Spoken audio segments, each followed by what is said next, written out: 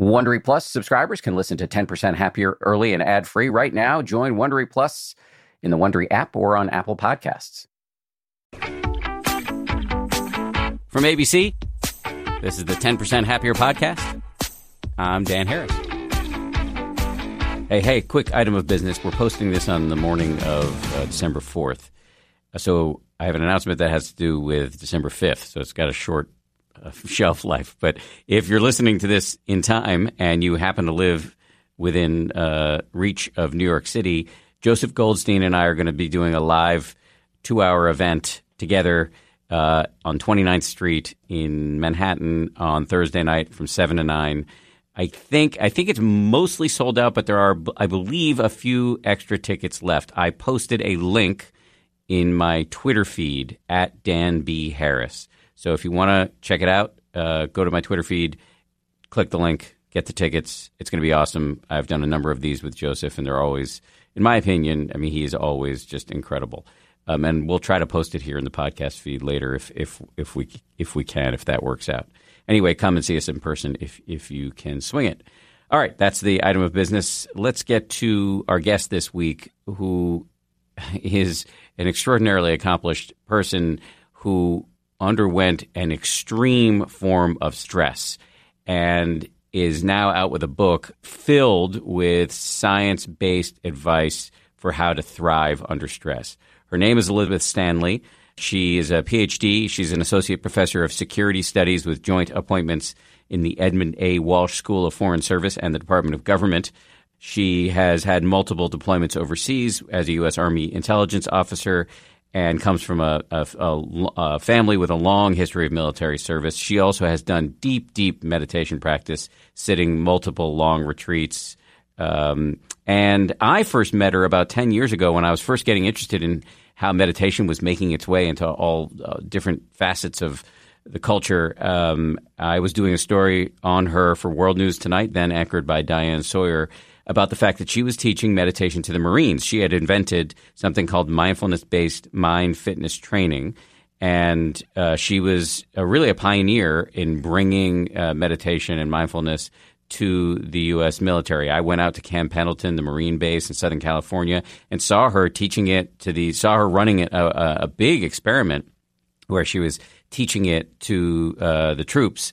And I was just super impressed by her, by the depth of her practice, by her dynamism, and also her humor. She told me a story about how she was once teaching a bunch of Marines to meditate, and she said, "Bring your attention to your feet." And they all in unison leaned over their laps and stared at their feet. So there were some pretty big cultural barriers to overcome in working in this environment. And I met a lot of Marines who, when I went out to shoot this story, who were very skeptical. And then I also met a lot of Marines who were really into it. And since then, it has taken off in a big way in the military, which is, of course, controversial, which we'll talk to Elizabeth about. But the brunt of this interview is really about this story of which I had only the sort of tiniest sense before we did this interview, before I was aware of her new book, Widen the Window, in which she talks about this. She went through an episode of stress that is really quite extreme and had massive physical and psychological ramifications, and it's ultimately what brought her to deep meditation practice. And in this new book, which again is called Widen the Window, she talks about her stress, and then she talks about 5 areas of habit change that we can all explore that will both reduce our stress and help us thrive in unavoidable stress, and that is, of course, an unavoidable part of many of our lives. So this is stress advice from somebody who's been there in a big way. So enough for me. Here we go. Here's Elizabeth Stanley. Nice to see you. Nice to see you, too. I don't know if I've seen you much since the scene that made it into 10% Happier, where we were at Camp Pendleton together. Congratulations on the new book. Thank you. Before we dive into that, though, let's just talk about your backstory. How did you come to meditation in the first place? Well, I, as I discuss in the book, have a long history with stress and trauma myself.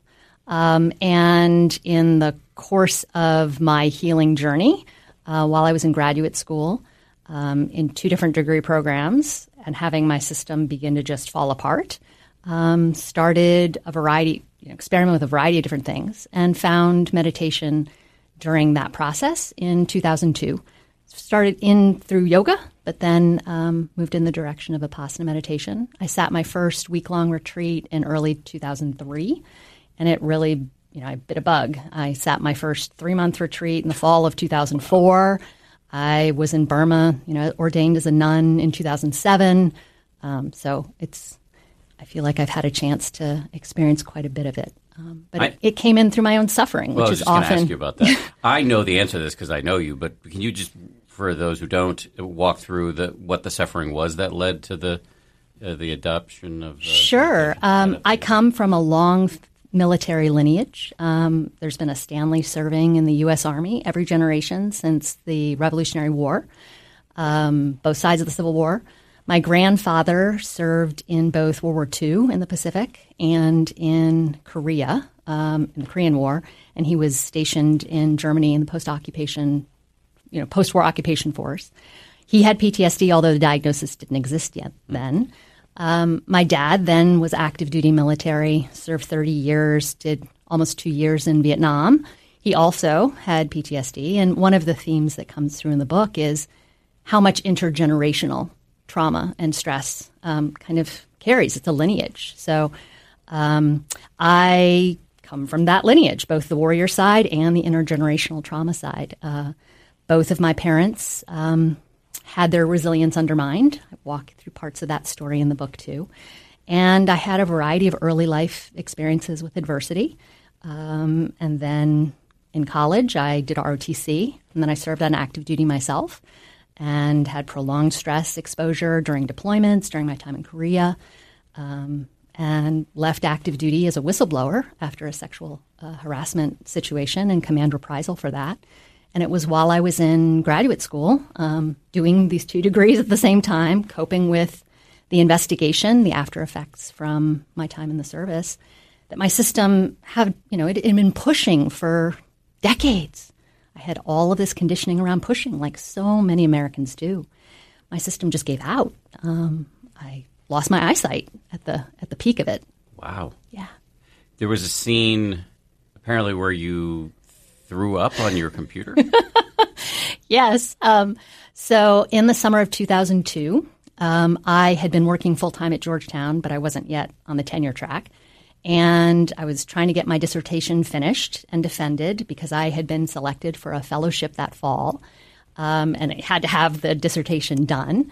My committee had set the date with me, and, everything was on track except, I still had to write 7 of the 10 chapters and appendices. So I quit my full-time job in June, and I had to deliver this to them by mid-August. And I was working 7 days a week, 16 hours a day. I was at the computer. And early in August, one morning, I get up, I make my cup of coffee, I turn on the computer.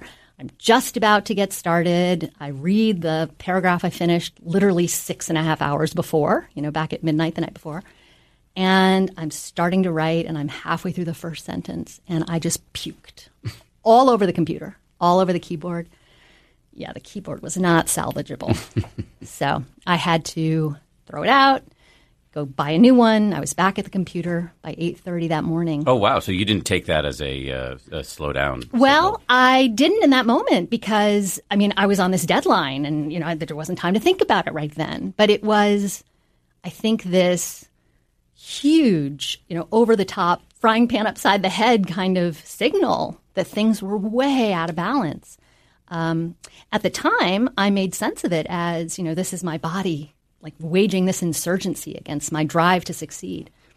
What it really was just a complete adversarial relationship that I had wired between my thinking brain and my survival brain. And I had so much conditioning to compartmentalize, to suppress it, to just keep pushing, that it took, a signal that dramatic to get my attention to realize, no, you can't do this But anymore. It didn't get your attention. It didn't immediately, like in that 3 weeks that I still had to finish it. But, as soon as I turned that thing in, I started a meditation practice that fall. I really amped up my yoga practice that fall. And it was that next spring that I sat my first week-long retreat. When did the blindness happen? The blindness happened in 2004. So I was now starting to move towards recovery, but, with that kind of inertia, there were so many imbalances in my system. I was married at the time, and, at the time I also made sense of it as, there's aspects of my life I don't want to see, which I think was a truth. But it took many, many years later to realize I actually had Lyme disease. I had been bit. Just there was a purely biological thing going on there. I had been bit by a tick while I was on active duty. I had the bullseye rash. I went to the medical clinic and wanted to get antibiotics. At that point, Lyme wasn't really understood, so it wasn't really treated. And my system had all of this, ravaged immunity, and it took hold in my optic nerves. So I had 3 episodes of blindness. In fact, my 3rd episode happened while I was on my first 3-month retreat. So I spent 6 weeks of that retreat blind. And it was, a turning point, an opportunity to really see that there had to be a different way, an easier way. Was that all Lyme or also Lyme plus stress? I think it was Lyme plus chronic inflammation plus all this unresolved trauma that was starting to come to the surface. I had been really sick while I was on active duty. I'd had a near-death experience. I had to be resuscitated when I was in Bosnia. There was just all this stuff in my body that I had just been shoving down for decades that, it was like a healing crisis. It was coming to the surface and starting to unwind. And I see that in the men and women I train, too.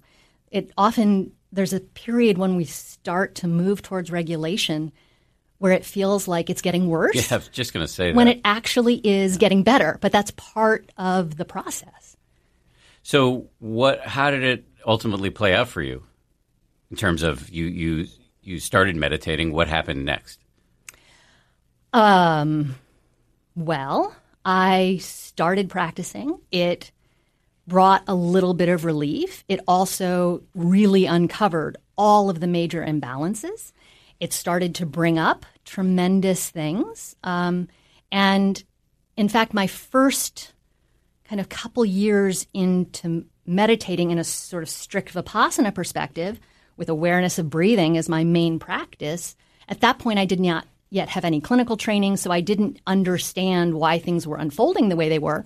And none of the teachers that I was working with understood how dysregulation can show up in meditation. And so I often felt like I'm having this experience that's so unlike anybody else's experience. Something must be wrong with me, or I must be doing it wrong, when that wasn't it at all. In my case, I had had a near-death experience where I'd completely stopped breathing.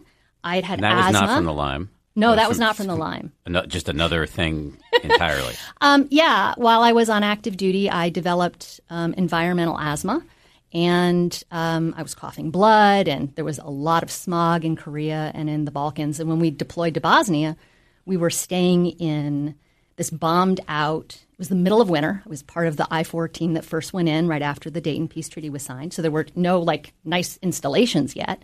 We went into this bombed out bus factory, and it had been completely just bombed out. It was a mess. It had been Muslim before the war. The Serbs had overrun this village during the war, and it was supposed to come back to being Muslim now that the war was over. We were in the zone of separation. And we were, I had double pneumonia, but I hadn't had it diagnosed. I had been running this 4-day convoy where we slept in our vehicles, 3 feet of snow, sub-zero temperatures with, untreated pneumonia. So that's going on. We get here and we're trying to clear out some space to put some tents up, and we don't want to do it in the mud because we didn't have pallets. So we're clearing out this bombed out building to find some concrete floor where we can put tents up. There's just concrete dust everywhere. And so I've been awake for days. I have double pneumonia that it's not treated, and now I have concrete dust, and it started a really bad attack. I stopped breathing completely. I had to be evacuated. But what I didn't understand then, that I do understand now, both from my own experience and from watching the men and women I've trained who might have histories of asthma or near drowning, or frankly, even any freeze response when oxygen constriction is a part of the freeze response. If we bring our full attention to breathing, it has the potential to tap into these unresolved memory capsules that are being stored by the body. And so when I first started meditating, 10 minutes a day, just tracking breathing, I would often find myself flipping into panic, or I'd have nausea, or I'd start having more flashbacks. And I didn't understand how that was happening. I thought it was just me. But then when I started training troops, 2/3 of the men I would train in these combat units would have very similar responses. They'd either have panic or anxiety, or they'd want to punch the wall, or they'd want to, they get really irritated and angry and act out. And it took understanding that when you start tapping into some of this unresolved stuff that many of us are carrying in our bodies, some of the ways that meditation is typically taught don't necessarily address that. And that's part of why I created MFIT, was to help create a blend that was going to be more than just meditation or awareness of breathing, more than just paying attention to body sensations, but to develop a tolerance to do that slowly over time. What is MFIT? Yes. MFIT is mindfulness-based mind fitness training. It is a resilience training program that I created and that we've tested in 4 different neuroscience studies in the military environment with troops before they deployed to combat. We've also taught it in a range of other high-stress situations, and it's a blend of mindfulness skills training with training for body-based skills for self-regulation that really work on helping to target the parts of our brain that focus on stress, arousal, and recovery, so that the techniques can help the survival brain feel safe enough that recovery can happen. Because recovery is controlled by the survival brain, and the survival brain is not going to recover if it's not feeling safe. Well, we talked about this in the book I wrote, 10% Happier, and it comes up every time we have somebody on the show who's blending the military culture and meditation. But just because I suspect it's coming up in the minds of some of the listeners right now, what do you say to people who say, we shouldn't be taking my precious meditation into a militaristic culture? Well, I would say 2 things. As long as, awareness doesn't belong to any of us individually. Awareness is a natural facet of being a human being, and the ability to be aware and to help create mind-body optimization is something that can enhance any aspect of life. I think most people who get upset about the potential of mindfulness being used with the military or the police or some of these other high-stress professions, there's a whole mindfulness movement that I know you're very familiar with. Their concern is that these skills are being divorced from an ethical framework. But MFIT doesn't do that. MFIT is actually seated within a very long lineage of warrior traditions that focused on training the mind and body to be able to access a warrior ethos that was even primary to things like just war, so that they could make ethical decisions when they were wielding violence for the benefit of a community, for defending others. That's what the archetype of the warrior is about. And it's in that lineage that I seated MFIT. So I think there's sometimes a misunderstanding that these practices have been divorced from an ethical framework, when at least in the case of MFIT, they have not been. I think the quote I used from you in 10% Happier was that we're not training better baby killers, we're training people who kill fewer babies. That was indeed what you said, yes. And I think that's very powerful. I happen to agree with you that we don't live in an ideal world. We live in the world as it is, and we need a defense. And we want our defenders to be as fit mentally as possible so that they're not being capriciously cruel or making the situation worse by, the classic insurgent strategy is to provoke our troops to respond disproportionately. And so if you have mindfulness, you can literally take your finger off the trigger when it doesn't need to be there. Yes. To create the capacity to be able to control your impulses, to read a situation without the bias of negativity, which stress often brings up, so you can see the full context. All of that is super important for any situation where there's the potential for lethal force. It doesn't have to be the military. It can be the police. And it isn't just to help diffuse the potential for conflict in communities. It's also diffusing the potential for inner conflict for those men and women who then are more likely. There have been several studies that have shown that men and women who have engaged in unethical behavior are much more likely to then end up suffering from psychological injury themselves. And then it it isn't just painful for them, it's painful for everyone in their lives, their family members, their communities. So I can't understand why anyone would question the possibility of using awareness and intentionality in all facets of human behavior, but especially in these high-stress, potentially life or death situations. Yeah. I'm of the belief that more mindfulness is better than less mindfulness. So let's just talk about stress for a second, because I can imagine some people thinking, well, your story is on the, let's just say, extreme end of the spectrum, right? I don't know how extreme it is, but you have had things happen in your life that many of us don't experience. But you did say before that you used the word pushing, and you said you were pushing, and so many of us, especially in this culture, push this way. Can you say more about that? Yes, absolutely.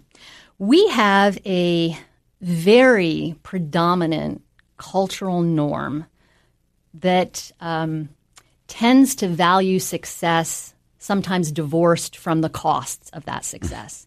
And many people talk about that in terms of powering through. That's the most common phrase. In the military setting, the phrase is suck it up and drive on, where you're confronting adversity and you just want to keep going. And certainly in certain life and death situations, the capacity to do that is absolutely critical. But part of why I wrote this book, and a whole theme through the book, is kind of a wider cultural reflection about how we collectively deal with, or don't deal with, stress and trauma.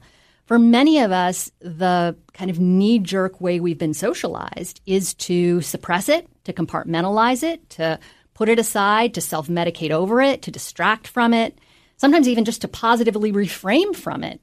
But none of those things is actually helping our body and our survival brain to recover. And I feel like my life was exhibit A of that way of being. And I've certainly accomplished many things in my life. But the costs to that were very, very high. And I think we're seeing... It wasn't just a keyboard. It wasn't just the keyboard.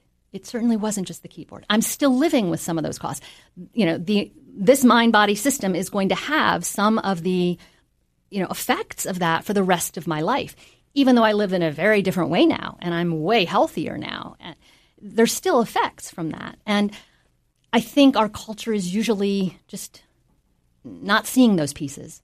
And I wanted to bring them back into awareness, because when we bring them into awareness, we can realize that we often divorce the choices from their effects. And then we sometimes have the effects happen later, and we feel powerless around them. And we've kind of divorced and disowned the responsibility that we have for having created some of those things through some of our choices. So just to be clear, and this is why I asked this question, this book that I have in my hand, this substantive book that I have my hand on right now, and the advice that you will dispense in the next part of our discussion is for everyone, not just for people on the extremes. Absolutely. In fact, I have a whole chapter that's devoted to this particular thing that I'm going to say right now.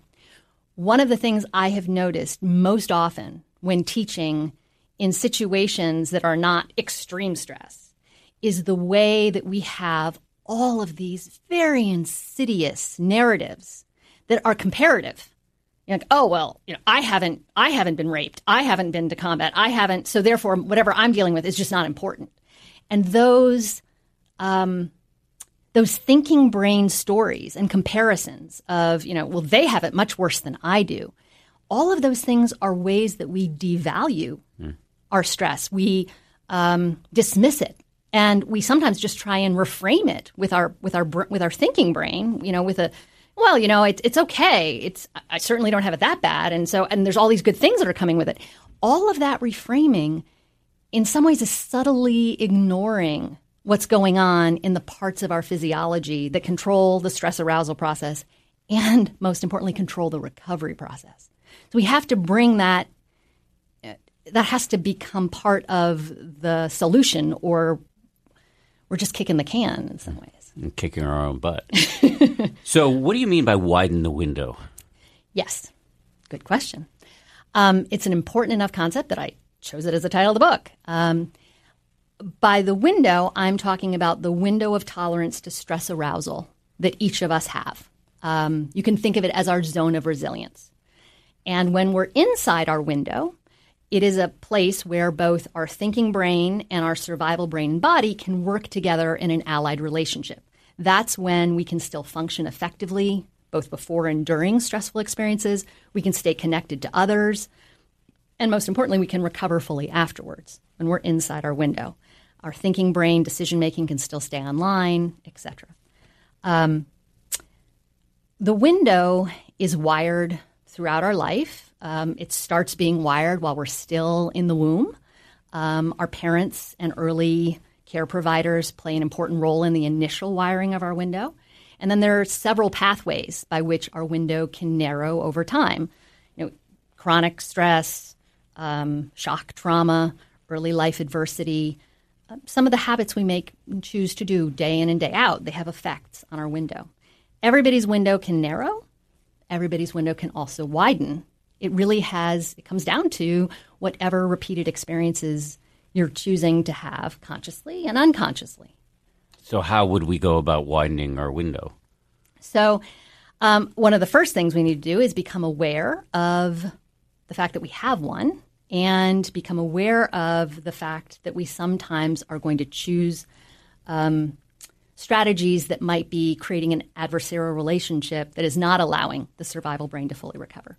But in the book, I talk about 5 window widening habits that we can cultivate on a regular basis that can help to widen our window. The first is awareness and reflection practices that help us to train our attention in ways that can help the survival brain feel safe, because the survival brain will only recover when we are in a situation of safety.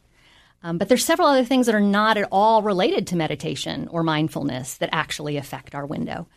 The first is diet.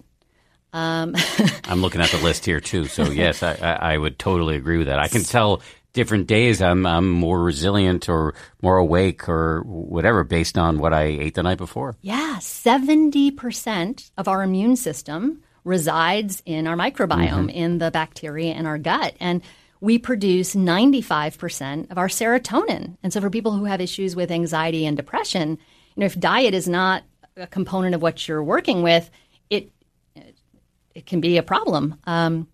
So having a really healthy microbiome with probiotics, with low inflammatory foods, not much sugar. Sugar is actually quite inflammation producing. And cutting back on caffeine, because caffeine also really messes with the microbiome. Those are some diet pieces that affect the window. Sleep is the third window widening habit. Most people need 8 hours consistently.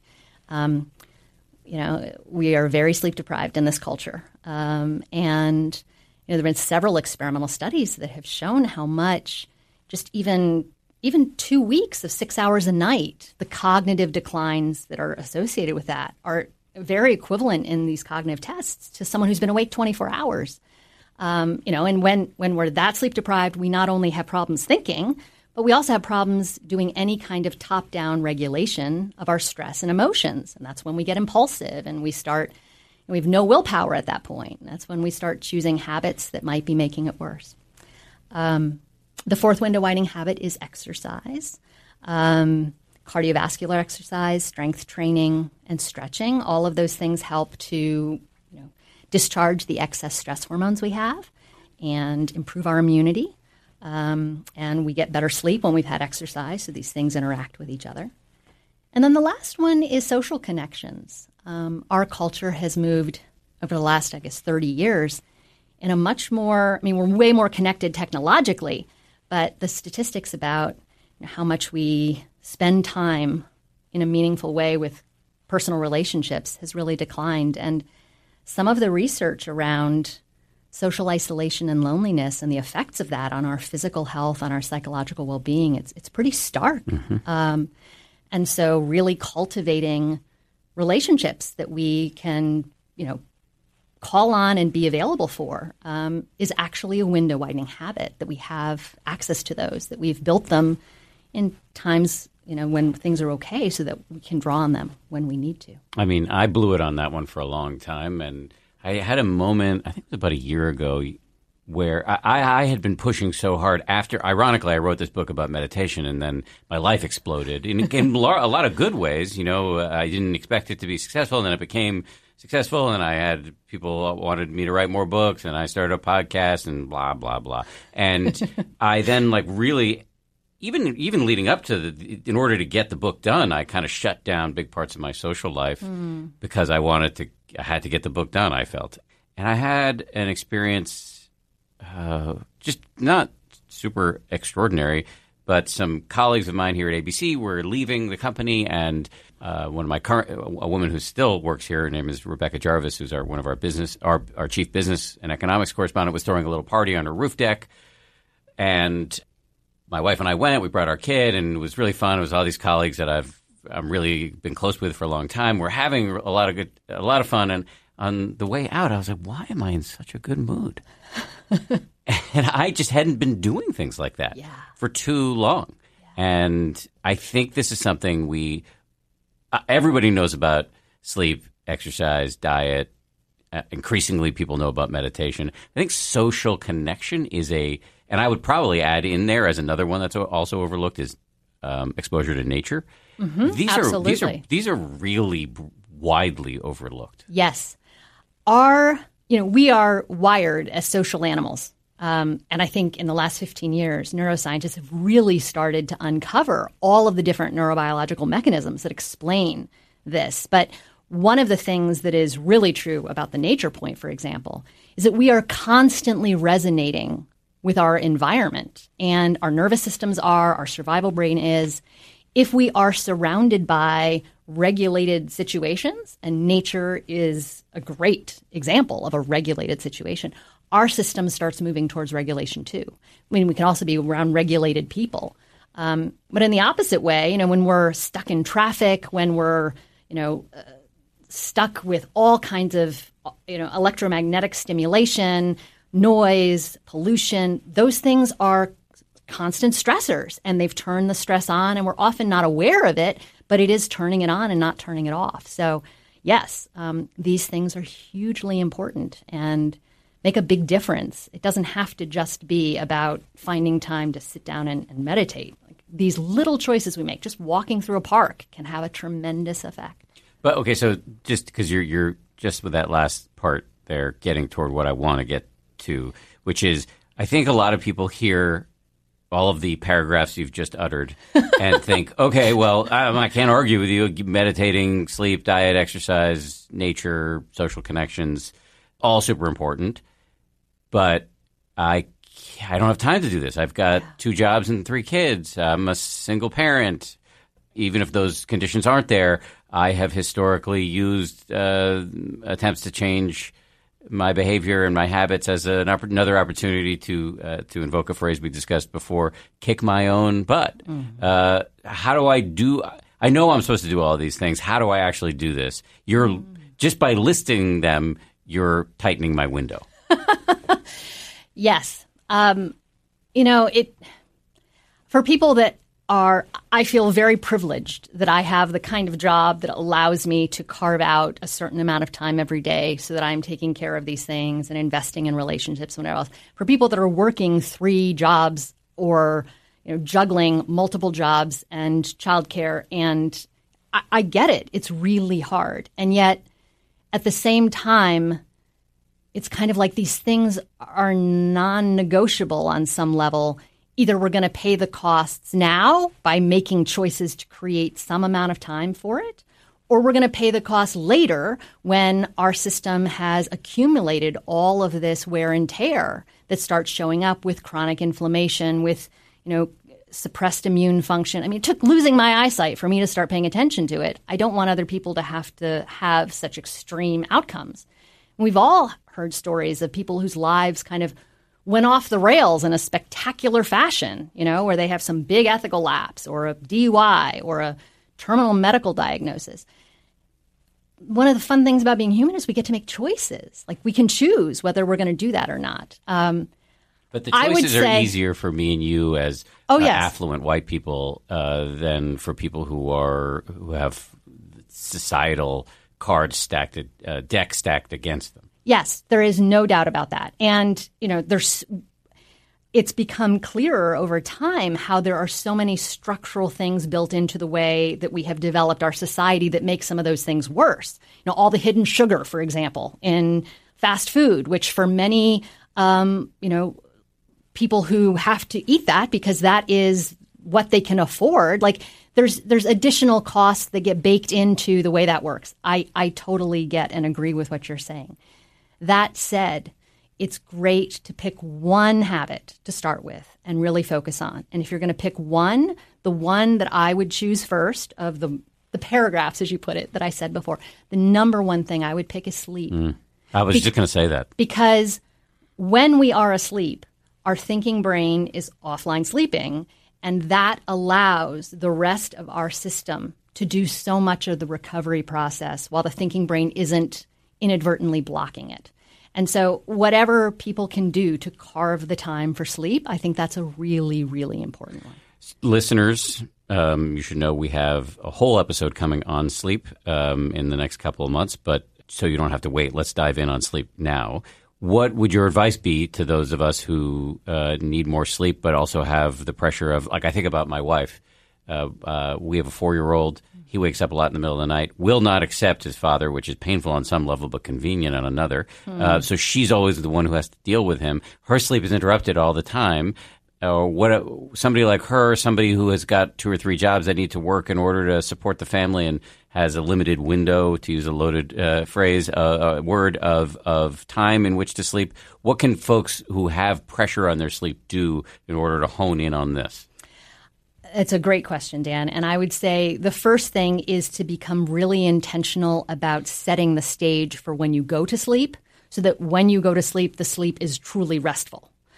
So really trying to disengage from electronics and the blue light of that a good hour before you sleep. Not doing cardiovascular exercise right before you go to sleep where you have had this big rush of new hormones, stress hormones that then disrupt sleep.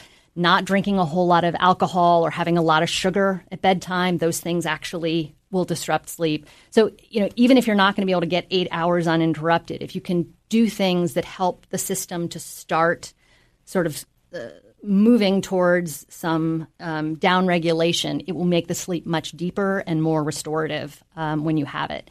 And for people that have interrupted sleep, as much as possible to try and make up the time after you've had your sleep interrupted. So napping. I'm not a huge fan of napping. I mean, I think that there is still some debate in the literature. What many people have found is that napping actually can increase the likelihood of fragmented sleep later on. But that's different from someone like your wife who's having to cope with it. She's having fragmented sleep not by choice. I mean, she's having to help your son. But yes, the jury's still out on napping, so I'm not gonna answer that for sure. So if you're having fragmented sleep, or if your sleep has been interrupted, that's not your fault probably, but the move is to make sure that the sleep you get after the interruption is as high quality as possible. Yes, and that you set the stage for when you first go to bed, and you set the stage for when you go back to bed after it's been interrupted, so that it's going to be really restful sleep. That's not when you want to be, streaming a video or playing a video game or things that actually ramp the system up. And for many of us, when we're kind of in that wired but tired space, we gravitate towards watching an action movie or playing a video game or reading a novel that actually is getting our mind going again. Or eating crap. I say that with no judgment. Self-judgment only. All of those things actually are going to work against restful sleep. Right. So this is where picking one habit actually implicates lots of other habits on this list. Yes. So diet impacts how well you sleep. Exercise, if you do it early in the day, can have a salutary effect on your sleep. And then you haven't mentioned this yet, but I heard a sleep expert, a scientist who only works on sleep, mentioned recently that the one intervention that he thought actually really worked, he's very much against sleeping pills, is meditation. It can be very helpful. It absolutely can. So many of the men and women I've trained have gone off either prescription drugs or, non-prescription over-the-counter sleep aids over the course of working with practice. It doesn't have to be something huge. It can be 10 or 15 minutes, at bedtime, gentle stretching. Even lying in a hot tub, the warmth is actually great, and you can feel your body in the warm water, feel the back of your body touching the bottom of the tub. It doesn't have to be like, oh, I'm meditating right now. It can just be helping the system to slowly move towards winding down. It's funny that that meditation can help us sleep, because the translation of the word Buddha is awake. What you're often, this because you've been on longer retreats than I have, when you go on a meditation retreat where you're doing a ton of meditating, your sleep goes down to 2 to 4 hours a night, and you feel fine. It's just that you don't need as much sleep. I've heard a neuroscientist, mutual friend of ours, Judd Brewer, say that's because you're doing so much less suffering. Yes, I've heard him say that too. So I don't know if that's correct, but he's pretty smart, so it probably is in the neighborhood of being correct. So how do you reconcile that, the fact that meditation is about waking up, but it can also help us sleep? Well, I think that when we are living actively in the world, remember I said a while ago that we're always resonating with things around us, whether it's, congestion and traffic and all the electromagnetic, the blaring radios and the television screens and all of these other really amped up people. Stress and emotions are contagious. So if we are around people who are anxious and irritated, our system's picking that stuff up. Picking up a lot of stuff when we're out in the world, and our system needs a little bit more to come down from that and have some recovery time. When you're on a meditation retreat, as you know, one of the whole points of being on retreat is to make the external world as quiet and in some ways as bland as possible so that you can really turn inward and focus on all of what's going on inside, which often can be quite tumultuous. But the process of sitting over a period of time and walking, it is very regulating. And so much of that repair and inflammation reduction and pruning that is happening when we're trying to deal with all of being in life, there's just less of that happening on retreat. But it's clear. There's so many studies that have shown how much mindfulness meditation can help with sleep. And, in our studies at Camp Pendleton, when we were with the One MEF Marines, over the course of that 8-week period, they did both biomarkers that were correlated with sleep, insulin-like growth factor, which we only produce that growth factor when we're getting restful sleep. So if you're producing more of it, you're getting better sleep. And then self-report, they reported they were using fewer sleep aids, and they were reporting sleeping up to an hour a night, on average, an hour a night longer, even though we were further into the pre-deployment cycle when they actually had more stuff going on. So it does. It sets the conditions for us to get good sleep. Stay tuned. More of our conversation is on the way after this. This show is brought to you by BetterHelp. I got to tell you, I feel so much better when I talk about my anxiety instead of keeping it bottled up. There's an expression that I first heard from the great researcher and also Zen practitioner Robert Waldinger: never worry alone. Our temptation many times is to keep it bottled up, but the data really show that the people who do the best in life, who live the longest and are the happiest, have strong relationships with people with whom they can talk about whatever's going on in their lives. And for me, therapy is part of that. If you're thinking of starting therapy, you might give BetterHelp a try. It's entirely online, designed to be convenient, flexible, and suited to your schedule. Get it off your chest with BetterHelp. Visit BetterHelp.com/happier today to get 10% off your first month. That's BetterHelp, HELP.com/happier.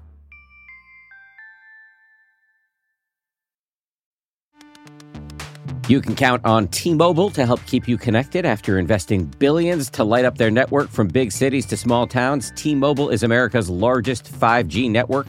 Plus, when you switch to T-Mobile, families and small businesses can save up to 20% versus Verizon and AT&T. Visit your neighborhood store or T-Mobile.com to switch.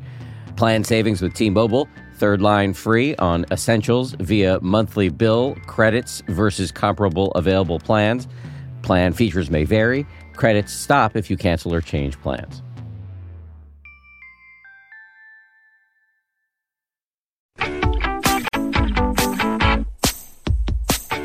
So your book dives pretty deeply into how to change our habits. You don't just list these things that we should all do and then leave us hanging or feeling horrible about ourselves. So you have a bunch of precepts about how habit change can work, and so I want to run through them. The first one is experimentation. Mm-hmm. Talk about that. So, when a scientist is trying to understand whether something has a causal relationship or not, they go all in on an experiment. They set up the conditions to test a particular thing, and they go all in and try it for a while. And then they gather data to see if this actually had the change that they were hoping it was going to have or not, right? That's part of how the experimental process works in science. We can do the same thing in our own mind and body. We have a mind-body laboratory with us all the time. And so it's great, in fact, not to try and change all the habits at once, because then you don't know what effect it's having.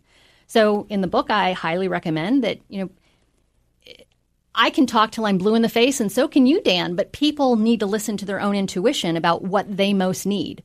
I lay out a bunch of different things, and I'm hoping that as readers read it, they will resonate and say, oh, this is the one I need to try first. My suggestion is pick the one, try it, give it at least 3 weeks, and if it's something that's really hard or something that's going to bring up a fair amount of emotions or resistance, try and give it a month to really see what the effects are.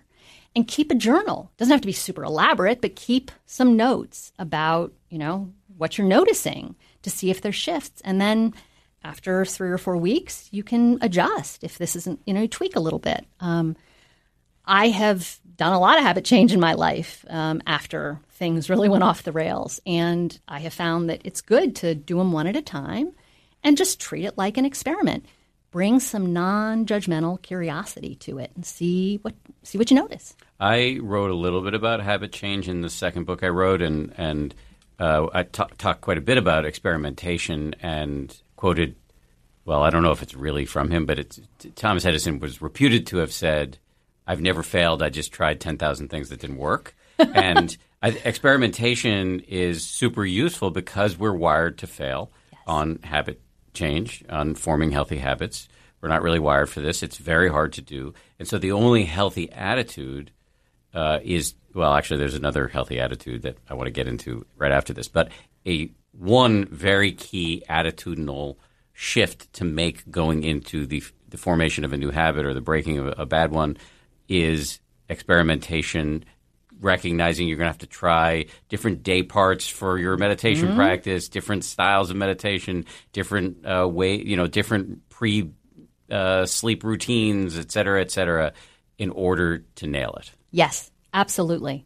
And if you bring that kind of curiosity to it, and then you can kind of hold it lightly and not take it personally if this particular thing that you tried didn't work out so well. Everything that doesn't work is another opportunity to learn and gather data for what might work. Right. So that then gets to, you hit on this a little bit in the end of what you just said there, that the other key attitude to bring to bear in this process, which can be very difficult, let's just own that, is self-compassion. Yes. Not kicking your own butt. Yes, absolutely. I wrote this book because I have a lot of skin in this game. Like, there's nothing that I teach here that I have not grappled with and learned from directly in my own mind and body. And I know as I was going through that process, there was so many times where I was just merciless with myself and super self-critical and ashamed. And that actually just exacerbates the symptoms. It exacerbates the adversarial relationship between thinking brain and survival brain. It slows the recovery. And so if there's anything that this book can bring to other people, it's hopefully the self-compassion and the awareness that, we're not aiming to be perfect here. We're aiming to be whole. And that journey requires non-judgmental curiosity and self-compassion. Well, self-compassion is one of these things that sounds great. Actually, I think the term is horrible, so it doesn't really sound great. Term sounds vaguely autoerotic, but the concept sounds great. How do we do it? Well, I think one of the best ways to do it is to begin to really understand that so many of the things that we're doing were deeply conditioned long before we were conscious. I mean, they started being conditioned while we were in the womb. And some of this conditioning makes sense from an evolutionary standpoint. It's pretty misaligned with where the world is today. But when we begin to understand how this works and the inertia involved, it helps us not take it quite so personally. It isn't like our fault that some of these things happened. Many of our conditioned things happened. This conditioning was wired, and it was adaptive when it was wired. It helped us to survive those situations. Being able to understand why that was so helpful helps us not kind of personalize it. And then we can realize, okay, this helped keep me safe in the past. It may not be serving me anymore. There are strong neurobiological reasons why this just has deep inertia, and it's going to be hard to shift, but that's not because I don't have willpower or I'm weak it's because that's how the wiring works. So, for example, I eat crap when I'm stressed. Yeah. So then you can notice that's not a theoretical example. That's me, Dan. I eat like crap when I'm stressed or tired. And that puts you in company with almost every other American. It's really, right. Stress eating is really common in our country. Right. And it's also just common for human beings because we were wired for this. Yes. We were wired at times when we were stressed out to get calories in. That's right. And food actually even tastes better when you're stressed, which is diabolical. I can understand why evolution would wire us that way, but it doesn't make sense in a modern context. So having self-compassion would be to see the evolutionary antecedents here and to notice, this is quite common among lots of people today, and to give yourself a break. Yes, and I'll even go one more beyond that. When we are stressed, our thinking brain capacity tends to be degraded. When our thinking brain capacity is degraded, that's when our willpower is actually degraded too. So our ability to kind of will ourselves to do the healthy thing or to, interrupt the habit that we're being tempted towards or the craving that we're being tempted towards, our willpower is degraded in that moment. So it's not just the evolutionary heritage we're dealing with, we're also dealing with the wiring in this moment that is all the inertia is down this highway towards eat the cookie. Yeah. And then when we, eat it, we feel badly about it. And that's just creating a vicious cycle. That's when we start the binge bust kind of stuff that just exacerbates it. And so what do we need to understand about willpower that can help us be a little bit more compassionate toward ourselves? I think understanding how much willpower is degraded when we're stressed, and especially when we're experiencing traumatic stress. But we see it as a personal failing, yes, not as do. Something that's impersonal. We do, because we're wired to not only disown kind of our traumatic stress, but we're wired to disown the shame that comes with it. Right. And so then it kind of comes out sideways in these horrible self-judgments. The final recommendation, at least in my notes here, from that you give in terms of successful habit change, is to dig in and really understand the why. Why are you doing this? Yes. So for most of us, our habits that we wish were different are what I like to call sort of pseudo-regulators. They are things that help us feel good in the short term, but they're actually often contributing to our stress load over the longer term. So, the sugar feels nice right now. The glass of wine feels nice right now. The nicotine hit feels nice right now. It helps us sort of handle the immediate, but it's actually not helping our system fully recover, right? But it's serving a purpose. There are reasons why we're feeling called to that thing right now. And so you only want to have this kind of an inquiry when you're in a rested and regulated place, when you have the capacity to not be quite so self-judgmental, where you can really be curious about, when did this habit start? What are the triggers that lead me to want to do this thing? What needs is it filling? And when we begin to understand the needs, the sort of itches that we can scratch when we do this habit, it opens the possibility then to begin to think about, okay, I see I have this need now. are there other things I could do to meet that need that might have less of a toxic consequence on my body's stress load? So, for instance, I went through a phase in my recovery where I went into huge television binging. And at one point I got really curious about how much television am I watching here? And I started, I tallied up how many episodes I'd watched over the last month. When I saw how many hours it had been, I was just stunned, Dan. Like, how did I give that much of my time to binging, worthless television? And then I really got curious. Why? What is it doing? And I realized that TV binging was meeting a whole bunch of different needs at different times. Like, sometimes I was binging television because I was procrastinating on a task I didn't want to be doing. And actually, while I was watching the television, underneath, I was still anxious that I wasn't doing the task. Just being aware of that helped me say, okay, I'm going to let myself watch, one episode or maybe not any episodes. And I'm going to set a timer. In 30 minutes, I'm going to work on this thing. And then at least I've made progress, right? Sometimes it was I was missing some TLC. I'd had a dental surgery or something, and I just wanted some nurturing. TV is not the best way to get nurturing.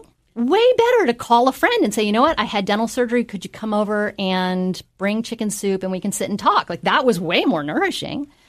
Sometimes it was I had so overridden my limits. I had been sleep deprived. I had done too much and I had not had enough time for recovery. And television is sort of a pseudo recovery. It wasn't really recovery. Real recovery would have been sleep. And so those times I realized, you know what, I shouldn't be watching TV. I should just take a big long nap. I should sleep in tomorrow morning. So you have to be clear for yourself. Each of us have our own go-to habits, and each of us are drawn to those habits for our unique reasons. You've got to investigate that for yourself, and that will help you figure out what the replacement might be. But in terms of the why, isn't it also important, I don't know if this is part of your argument, but isn't it also important to understand, to hook our efforts, to yoke our efforts to change our habits to our deepest values, to be a little grandiose? In other words, to say, yeah, I'm fixing my sleep because I want to be healthier so that I can be a better parent, so I can live longer and meet my grandchildren, so that I can be more effective in my daily work, which is to help lots of people. In other words, to take it out of the realm of an exogenous, extrinsic pressure, like I'm doing this because Liz Stanley told me I'm going to get sick if I don't, and more of an intrinsic motivation of I want to do this because it's important for me to be a better human being and a healthier human being. Absolutely. But I guess my one pushback on that, and it isn't really a pushback, it's just kind of a slight perspective I want to make sure gets into the conversation here. When we are stressed, and especially when we're traumatized, and the difference between stress and trauma is entirely whether our survival brain is perceiving us to be helpless, powerless, and lacking control. So when we're stressed and we're those things, the rest of our life does feel like it's this pressure on us. And in that place, our decision-making capacity gets so narrowed to what's immediate that we sometimes can get disconnected from our deepest intentions and aspirations and goals. And that's not a place where kind of reframing it with some thought is necessarily going to solve it in that moment when the craving is so hard. Mm-hmm. And so it's really important that we don't kind of figure out the alternative things in that stressed moment. It's best if we've already had that kind of figuring it out and maybe even develop a list of alternative things you could, your go-to other options when we are in this very rested and regulated place, when we can really tap into our deepest intentions and values.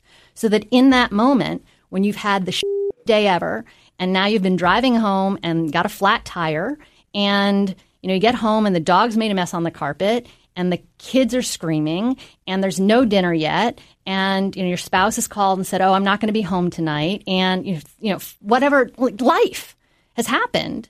In that moment, it's really hard to touch into what your deepest values are. But if you've already thought about, okay, these would be other ways, instead of in this moment, I'm going to, crack the bottle of wine or tune out with television or play video games till 2 a.m, or get on my motorcycle and ride 150 miles an hour or cheat on my spouse, whatever it is, that we already have some other go-to options that we've thought through.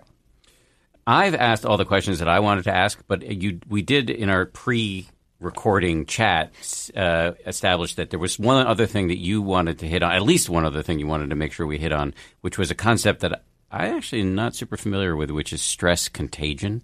Yes. What is that? So in the last 15 years or so, there's been a lot of research beginning to look at some of the ways that we are wired to interconnect.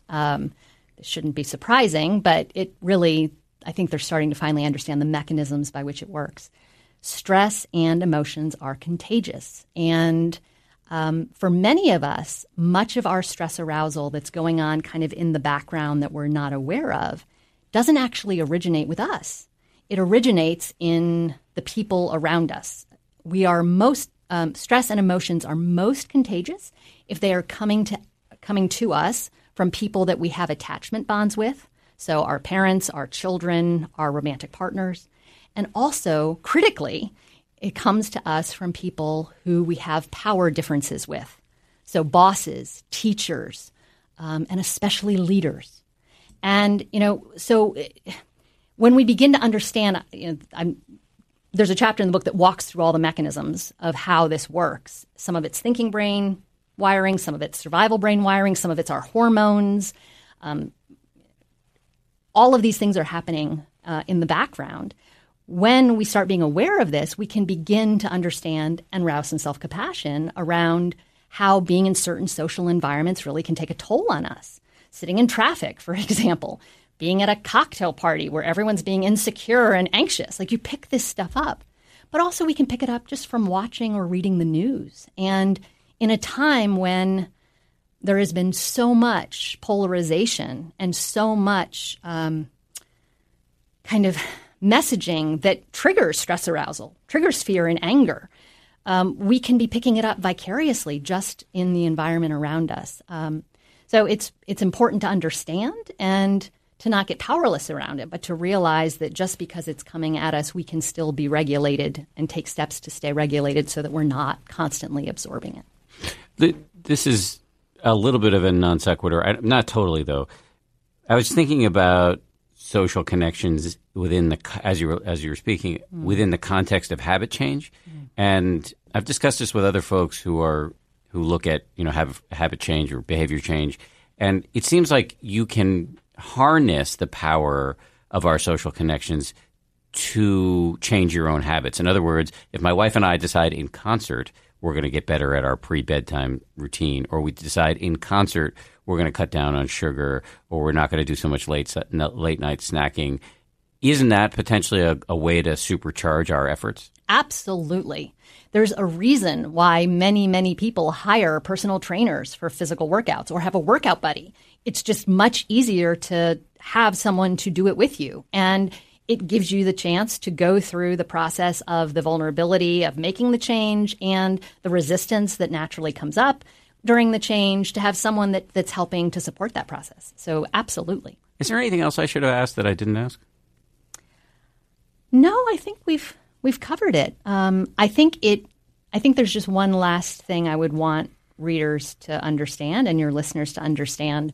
For people that come from histories of prolonged stress and trauma, who might be really suffering a lot, it can often feel insanely daunting to begin to try and take even just a small shift towards health and balance. But I'd like to leave people with the thought that just one small shift often has, as we've talked about today, these huge potential ripple effects, that just like there's all this negative inertia around the detrimental habits, once we make some shifts, we can build lots of positive inertia and momentum towards tremendous shifts and transformations. Amen.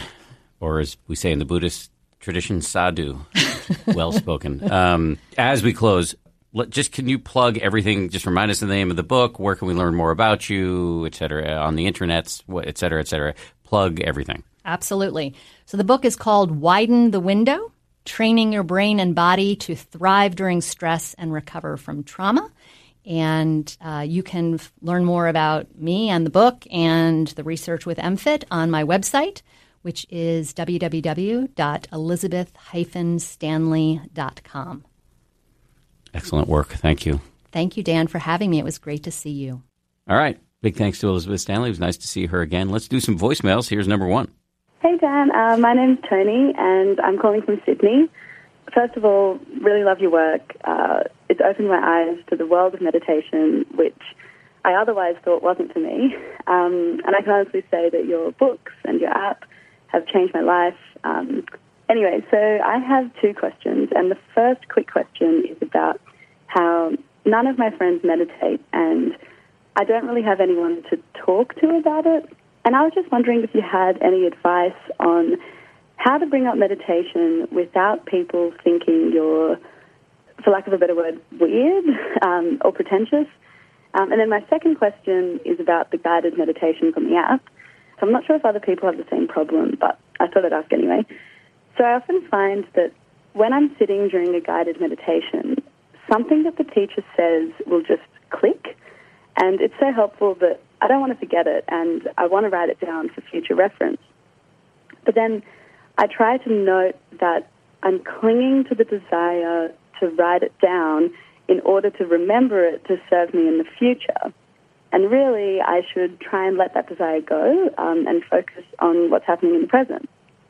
So my question is, if I'm only meditating for 10 minutes daily-ish, how do I make sure I'm getting the most out of what the teachers have to say and taking it all on board to improve for the next time I meditate, without spending the entire meditation just trying to remember that thing they said that really resonated with me, or letting it go and then forgetting it by the time the meditation's over? Yeah, so thanks again for your great work and introducing me to meditation. I can't wait for your next book. I can't wait for the next book either. It's going to take me a long time. Anyway, we're not going to complain about that. I'm going to answer your questions. Thank you for all the kind things you said and for two great questions. I'm going to do the first one quickly because some of you may have heard me give this advice before, which is I recommend not talking about it, meditation, with other people. Not because we should keep it super secret, but because I found in my own experience talking about meditation unsolicited with other folks usually comes off as annoying or preachy or like you're recommending that they need to do this thing because they're fundamentally broken or whatever. So generally speaking, I only talk about meditation if somebody asks me to, in which case I'm happy to really go for it. But I try to, if somebody asks me a basic question, I'll try to be sparing in my answer. And then if it's obvious they want to dig in, then I'll really hold forth. But I recommend restraint in this area because people often don't want to hear it for one reason or another. I learned this the hard way with my wife. So the second one about what do you do when you're listening to a guided meditation, you hear something super interesting and you have this urge to write it down. I have a lot to say on this, but actually I'm reading Ray Hausman, who is the chief of our coaches on the app. On the 10% Happier app, we have these amazing deep meditation practitioners who are available to answer your questions at any time. There are coaches, and Ray is the head of that unit. And she typed something up that I'm just going to read to you because it's brief and actually says everything I would have said, but also a lot more. Here we go. It's so great that you're aware of all this happening in your practice. It makes sense that the impulse to grab after a good piece of guidance would arise. This is the nature of the mind. I will offer that it's really worth letting the experience just be what it is in that moment. In other words, let the resonance with the guidance be known as fully as you can in that moment and simply observe the tendency of the mind to want to hold on to it. Just going to pause here for a second. That's absolutely right. So I don't think you want to get up and write it down. You want to notice the urge to get up and write it down, which is sort of a clinging that we experience in any number of ways throughout the day. It could be clinging to, one more bite of ice cream, or I'm looking at my son. He's so cute. I hope he never grows up, et cetera, et cetera. Noticing that clinging which is the source of so much of our suffering is a big opportunity for learning, because then when the clinging arises in the rest of your life, you can notice that it's happening and let it go. Doesn't mean squashing it. You notice it, investigate it, and then in the investigation, in the awareness of itself, it tends to arise and pass away naturally, as opposed to when you're driven by it blindly, you just re-up it unconsciously all the time, and then you have this kind of ambient background static of suffering. So anyway, let me continue with Ray's advice here. In doing this, you are strengthening two key aspects of the practice. The first is simply being with our experience and allowing it to resonate through the body. This can be particularly powerful when we're experiencing something beneficial. And the second is to feel into the tendency to follow the compulsive nature of the mind and to release that so that we aren't actually engaging with the compulsion, regardless of what the compulsion is for. If the instructions are truly valuable, I'd suggest that you go back through the session and find that piece of guidance again and write it down at that point. So exactly right. If you hear something great in a guided meditation, just keep going with the meditation, and then when it's over, scroll back through it and find it again. Great question. Really appreciate that. Let's do voicemail number 2. Hi, Dan. My name is Erin from Victoria, BC, Canada. I have a regular meditation practice. Typically, it's 20 minutes in the morning, 20 minutes in the afternoon every day for the past 5 or so years. I listen to all of your podcasts and appreciate that I learn something every episode that I can apply to my practice and my life. And I appreciate the questions you ask your guests and enjoy the variety of guests that you have on your podcast. And I also really enjoy that you share so much of your own personal experiences. On to my question. Lately, I've been struggling with a question regarding the type of meditation practice that I do. A lot of my meditation practice has been mantra-based or breath-based, and sometimes guided, but more so unguided. I actually really enjoy guided meditations, and my question is this. Is there a benefit of choosing one specific meditation practice and sticking to it every session for an extended period of time, like a few months, versus mixing it up every day? I'm curious if you do a loving-kindness practice in the morning and a breath-based practice in the afternoon, and what do most experienced meditation teachers do?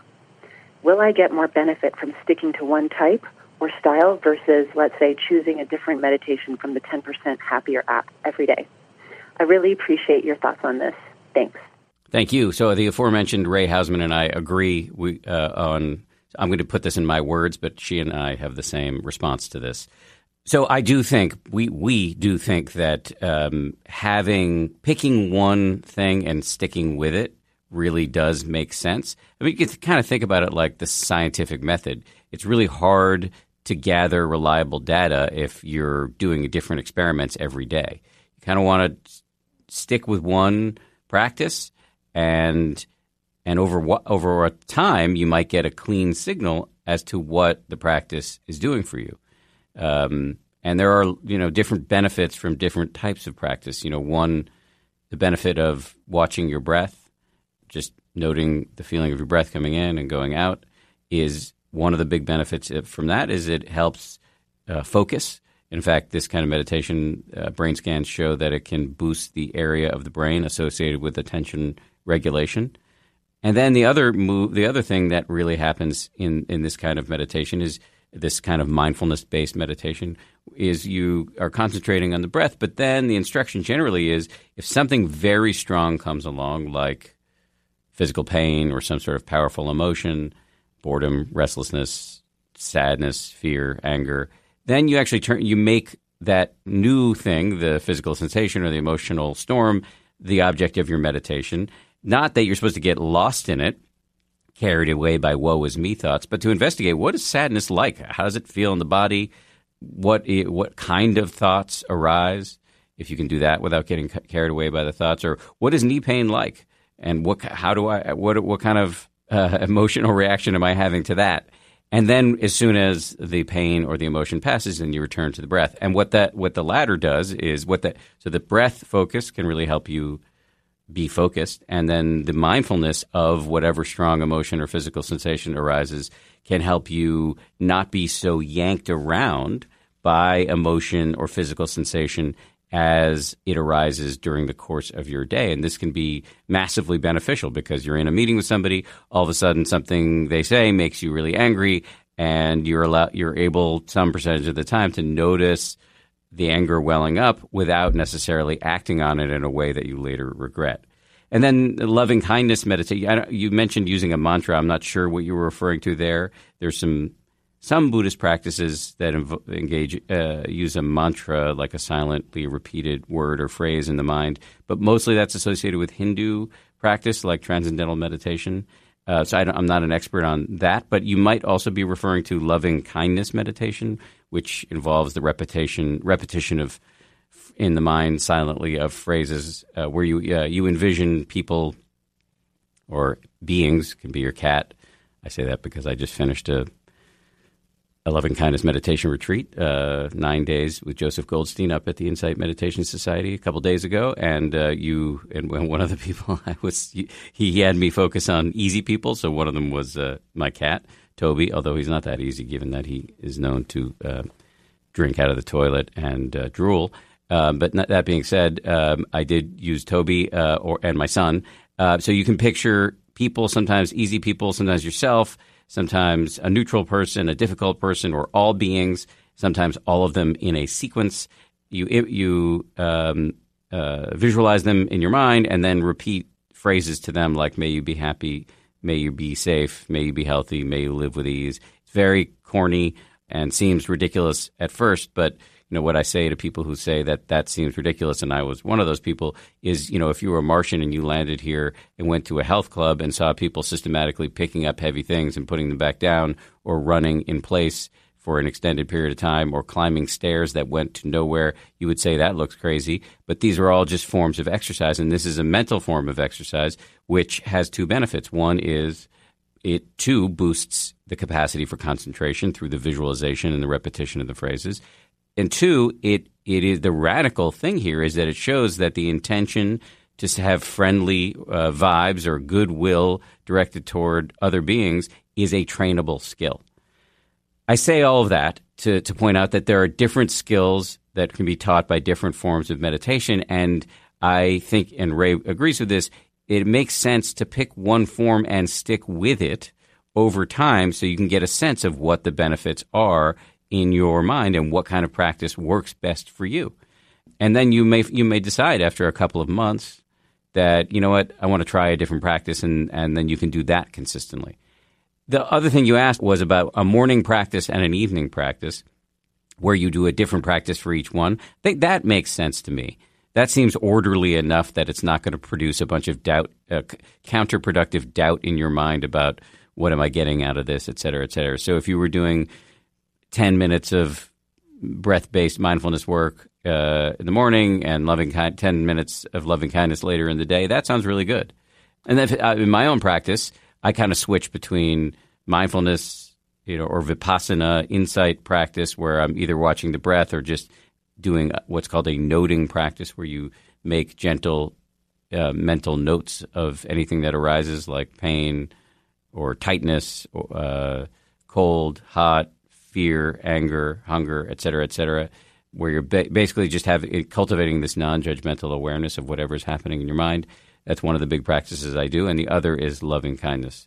So I think having a small set of practices gives, at least for me, gives some clarity so I'm not jumping all over the place, but it also gives me options. What do really experienced meditation teachers do? That was another question you asked. I have no idea, but that's a good question to bear in mind. As I think it's all over the place, but it's almost not really relevant to the rest of us because we're really at a different place in our practice. Anyway, I hope that answered the question. It was two great questions as always this week. If you want to send us a voicemail, we'll put the number in the show notes, and we will most likely get your question. Thanks again for listening, everybody, and I want to thank everybody who works on this show.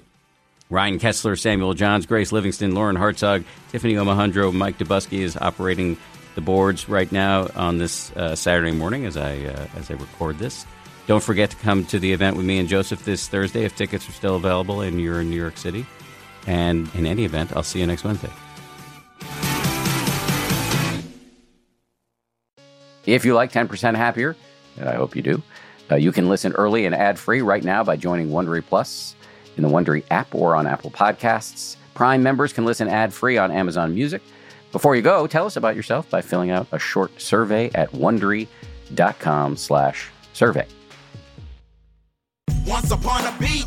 Remember those stories and fables that would capture your imagination and you couldn't wait to see how they would unfold? And now, when you read them as an adult, you think, some of these old tales could use a fresh spin. We have a perfect podcast to bring you the stories you remember, remix, and reimagine for the kids in your life today. Join me, DJ Few, and my trusty turntable, Baby Scratch, as we spin up new tales in the New Kids and Family podcast, Once Upon a Beat.